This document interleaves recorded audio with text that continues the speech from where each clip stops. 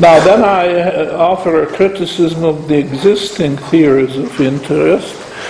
There are just too many of them, and it would take maybe several courses to go through, but it's not worth it. And I'm trying to suggest it to you that my critique of the existing theories of interest, it's not worth studying them because they are way off the mark. They are way off. And we develop our own. And what we do is we develop a theory of hoarding. The English word hoarding has a bad connotation today in standard economic textbooks, especially after Keynes, but also even before Keynes. I can't put all the blames on Keynes. A large part of the blame goes to him. But this was always considered backward, obsolete, when you did hoard whatever you hoarded. You hoarded gold, hoarded silver, hoarded metals, just name it, grains, salt, lots of things you can hoard because they can keep these commodities, keep their quality well over time. They don't. What's the word? They are not perishable. Okay, that's what I'm suggesting. But obviously there are lots of interesting questions can be asked, but though you don't find them in textbooks because it's considered obsolete. What's the other word?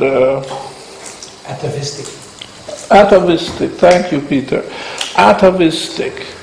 The etymology of the word atavistic suggests that it's what your ancestors did for their own reasons, but if you did do it yourself today, you are way out of line because we are so much more developed scientifically and culturally and technologically.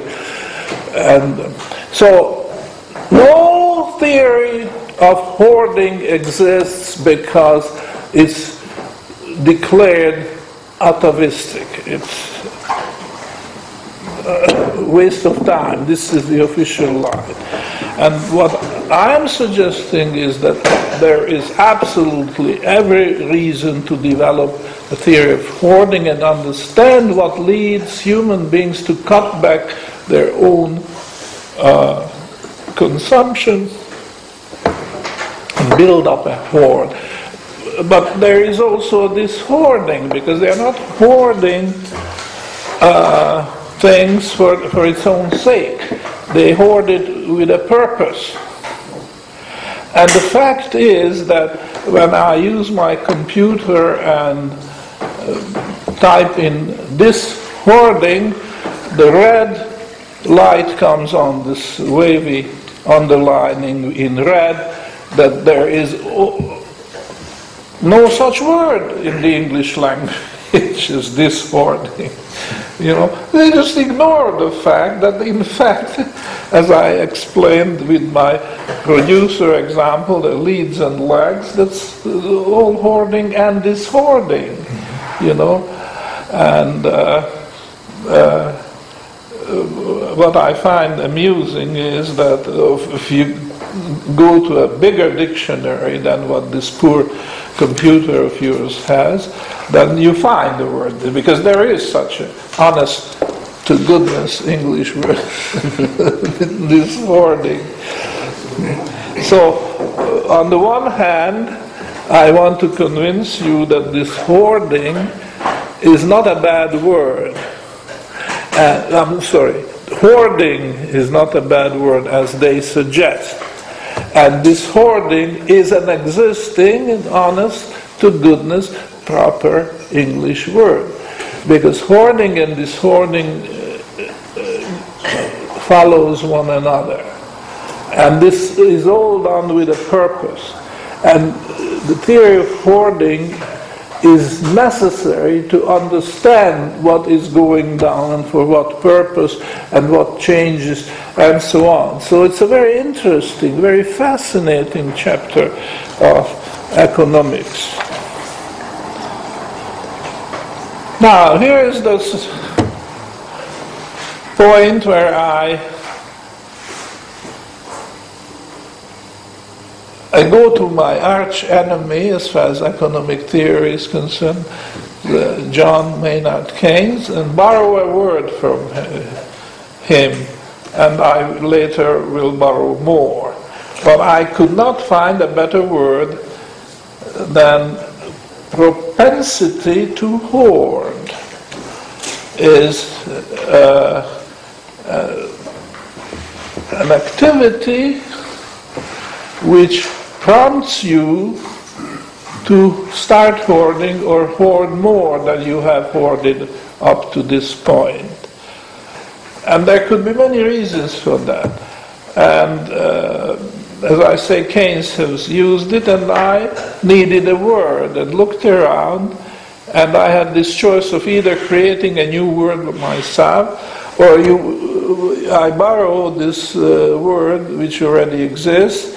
Too bad that I disagree with everything else what the author of that word in that combination did, and I just I've been criticized for that, and I said, I'm sorry, I'm not trying to improve on something which is good, because I don't think I could, and just multiplying words is not my purpose here.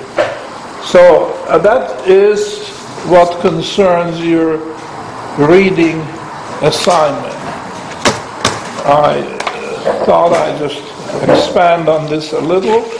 And now we are ready to start with the proper course. And this is, as I say, the book 1, Credit Arising Out of Savings. And I subdivided it into 2 parts. Each part has 6 chapters. And now the first part is entitled The Nature and Sources of Interest, or you can say rate of interest, but for keeping it simple, the nature and sources of interest. Because we are going to have a chapter in the second course, not in this one, which will be called The Nature and Sources of Discount. But here we are talking about credit arising out of savings, and the first chapter of the 6 under that heading, Nature and Sources of Interest, is the origin of interest. So during the remaining, say, 20 minutes, I'm going to put this in perspective.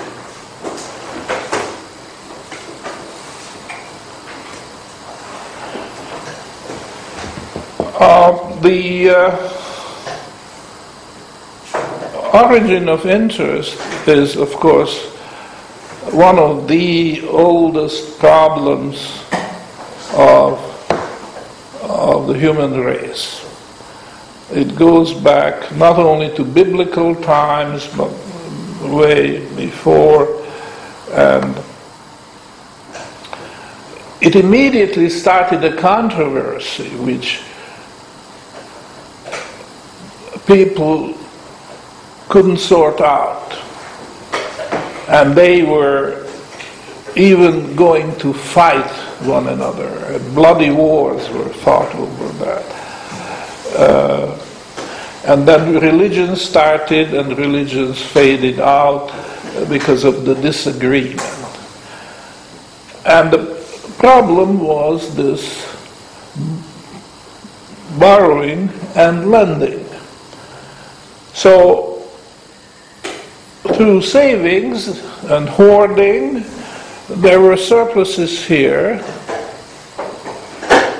which could be used through lending. There was a surplus here, there was a shortage there. These could be either neighbors or it could be different countries. And the obvious thing was that the shortages could be met by lending or borrowing these surpluses, and then both benefits. There must be an optimal way of distributing the surpluses, which had no other purpose than sharing it under some basis. Now then the religions came in, but even before that there were government regulations, because the feeling of the majority was that it should not be allowed to have these surpluses here when there are shortages there. And the extreme case is, say, the siege of a city with an enemy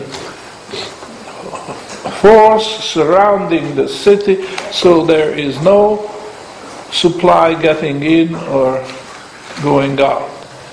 And under these siege conditions, in that city, where there can be no supplies coming in from the outside, what will be the proper procedure be? Should the government take over all the surpluses and say, okay, we'll subdivide this equally so everybody will? Or should there be a trade? The owners of surpluses can lend it out, and then there should be a compensation for that in the form of interest, which may not be of the same, but in some other ways, a compensation for the privilege of loaning or borrowing that surplus. Now, I'm not going to continue, but this is an extreme example, and if you try to argue with me now, you see there are exceptions when the government has to come in and say that's the way we are going to distribute the surpluses.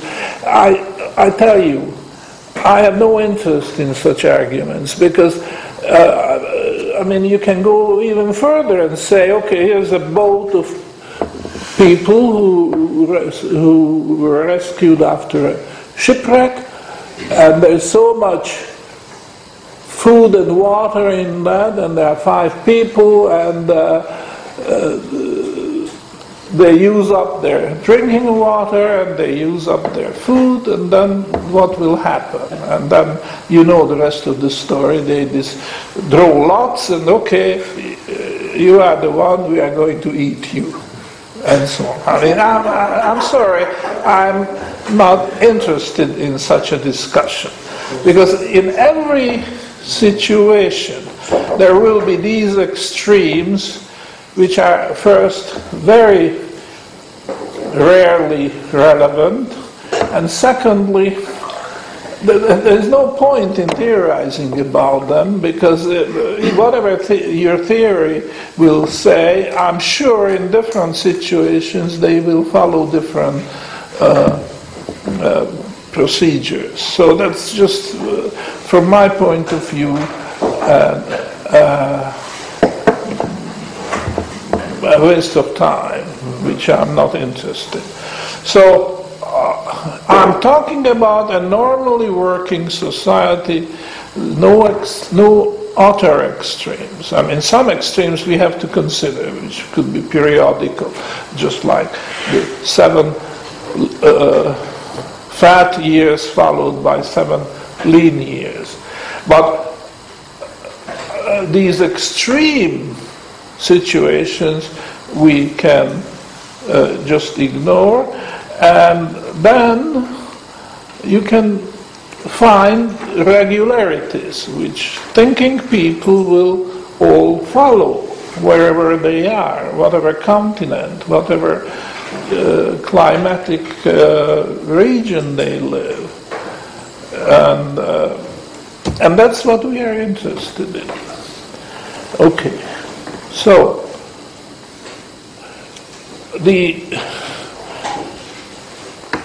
great discussion over the justification of interest started very, very early. It's since time immemorial that we know these discussions, never coming to a conclusion.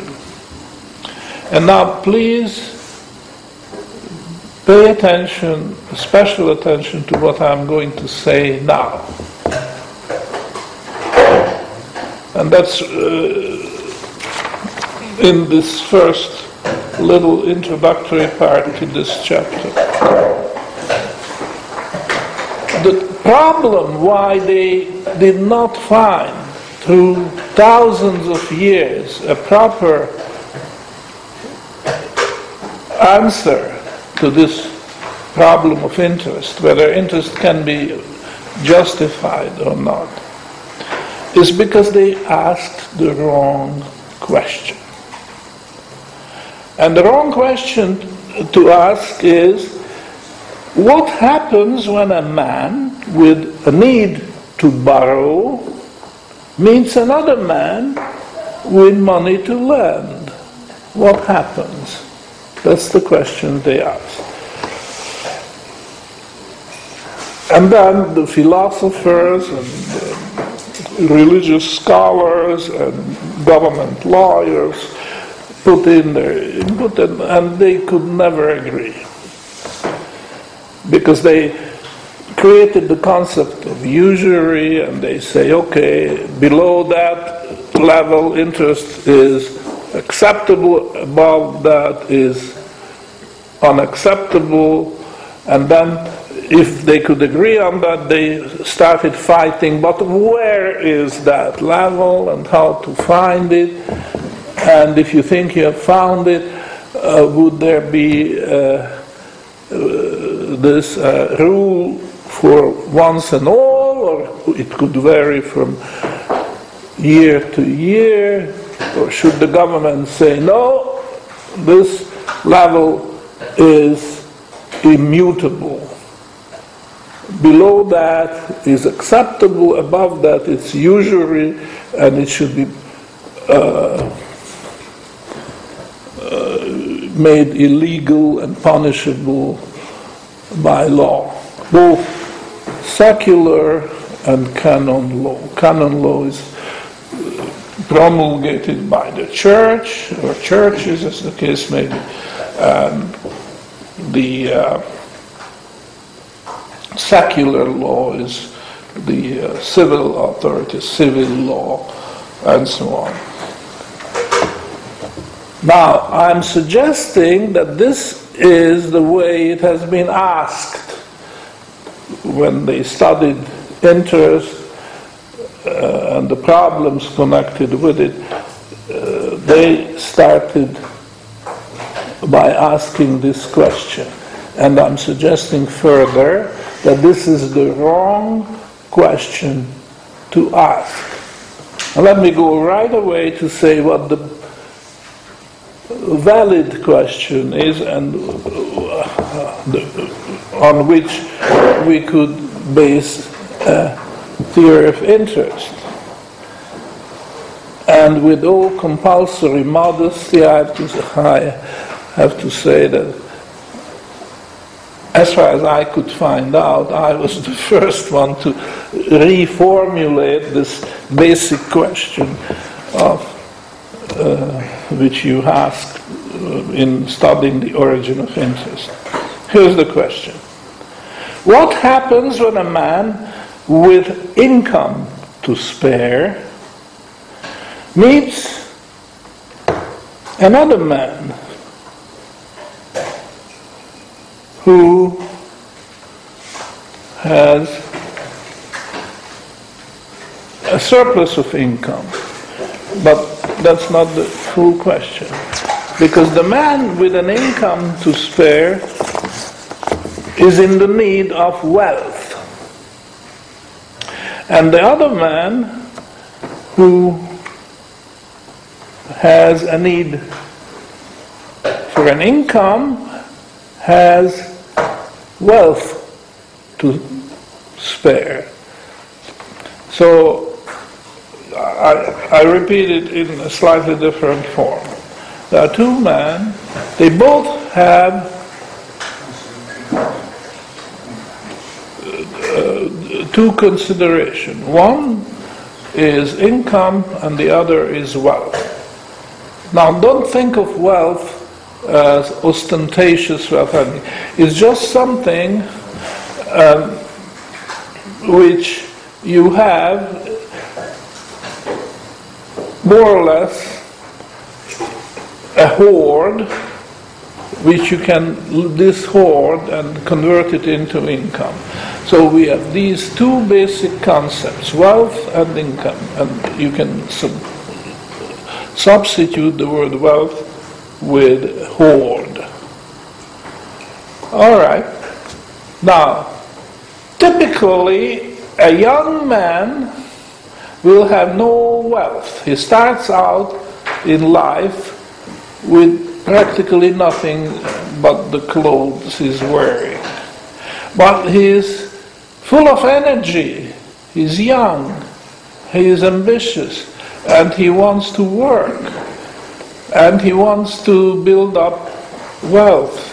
So by the time he gets old, he would have some wealth which then he can use to convert it into income. So the way I describe it is that this young man has a surplus of income because he is energetic, he is ambitious, he has ideas, and this you can describe it as mental and physical energy. This will give him more income than he needs to support himself. There is a surplus of income and a deficit of wealth. Okay?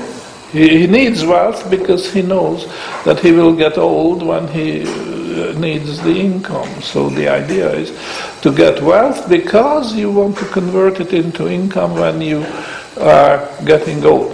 But there are also other, and maybe many, examples, because if you start a family, talking about a man takes a wife and they plan to have children, then these children will have to be supported, which is a need for extra income. And even more so when they are at the age when they have to go to school and learn skills and this and that, then their education has to be funded. So, in other words, this young man who has a surplus of income, because he's energetic, has a deficit of wealth, because this wealth is needed to support the education of the children when they reach that age. Now, on the other hand, you can take an old man, and this old man was he did have the foresight to save, to build up wealth, because he realized that he will, in his old age, be the opposite. He will have a deficit of income, and at the same time he will have a surplus of wealth. But this wealth can be easily or less easily, but it can certainly be converted into income by selling it piecemeal. So these are very realistic assumptions we are making here, that there are two types of people. This is a very broad generalization, but it really fits. It's a very general human problem, that we are all subject to the biological force of aging, and this has certain economic consequences, and that's the main one, that your surplus of income will turn into deficit, and at the same time your deficit of wealth will be turned into surplus, and then you draw it down and will have pleasant, more or less pleasant, and worry-free old age. You can live out your life without being afraid that, or don't know what you will eat tomorrow, because you live hand to mouth. That's a typical problem which every human being faces in the different forms, but there's no way to escape that problem. You may say, oh, but I have inheritance, and so it's every human being has to give some thought to how to handle this problem. Now, what I'm suggesting, and I have only a few minutes left, that the first question about the man who need to borrow, or a man who has money to lend, what happens when they meet? Well, there will be a loan or borrowing transaction and interest, you see. Now, we have the proof of thousands of years of study, of religious thought, of even military conflicts, because as you probably know, there were wars fought over whether interest is justified, and if so, how much, all kinds of possible answers, and the violent disagreements ending in war. And we could continue for other thousands of years, and we will never get to the acceptable answer. Never, not that way, because we asked the wrong question. And substantially, the question what I am suggesting that first should be replaced with is basically the same question. Because of this biological nature, we are not free to choose. We were born human, so we are all going to age, we are all going to face the same problem. And if you ask the question in the second form, which I am suggesting, then the answer will come in a form which is more or less acceptable for everybody, because it goes right to the heart of the matter. So that's my introduction, and I will continue this afternoon and derive the consequences from this. But I really would like to ask you to think about this, and if you have questions, please write them down, and there will be a chance this afternoon to ask the questions, and I'll do my best to answer them. But if there are some very, very urgent questions, there are still 2 minutes and before we break up for lunch, and I would be happy to consider them. Any really urgent questions? Really? Maybe a comment. When you're talking about a city that's surrounded and so on, this is a closed system, and you're looking inside a closed system. There's no way to input or output. But if you're talking the whole world, it's a pretty open system. So they're two different. Well, even that is not necessarily open. If you take the whole world, all the human beings, is not necessarily open. It's because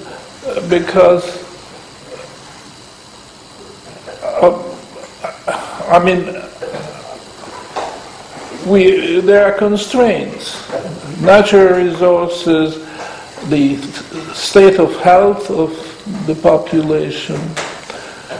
Also, there were periods when they expected the end of the world to happen within the next year, and I think 2011 is one of these years, because probably a lot of you heard about the calendar of the It's next year. Yeah, it's next year. The end of the calendar means they didn't bother because there was no point in making the calendar beyond 2012, because this is the end of the world, So we don't have to go to these extremes.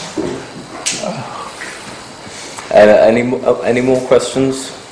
Okay, I think we'll adjourn there. Thanks very much.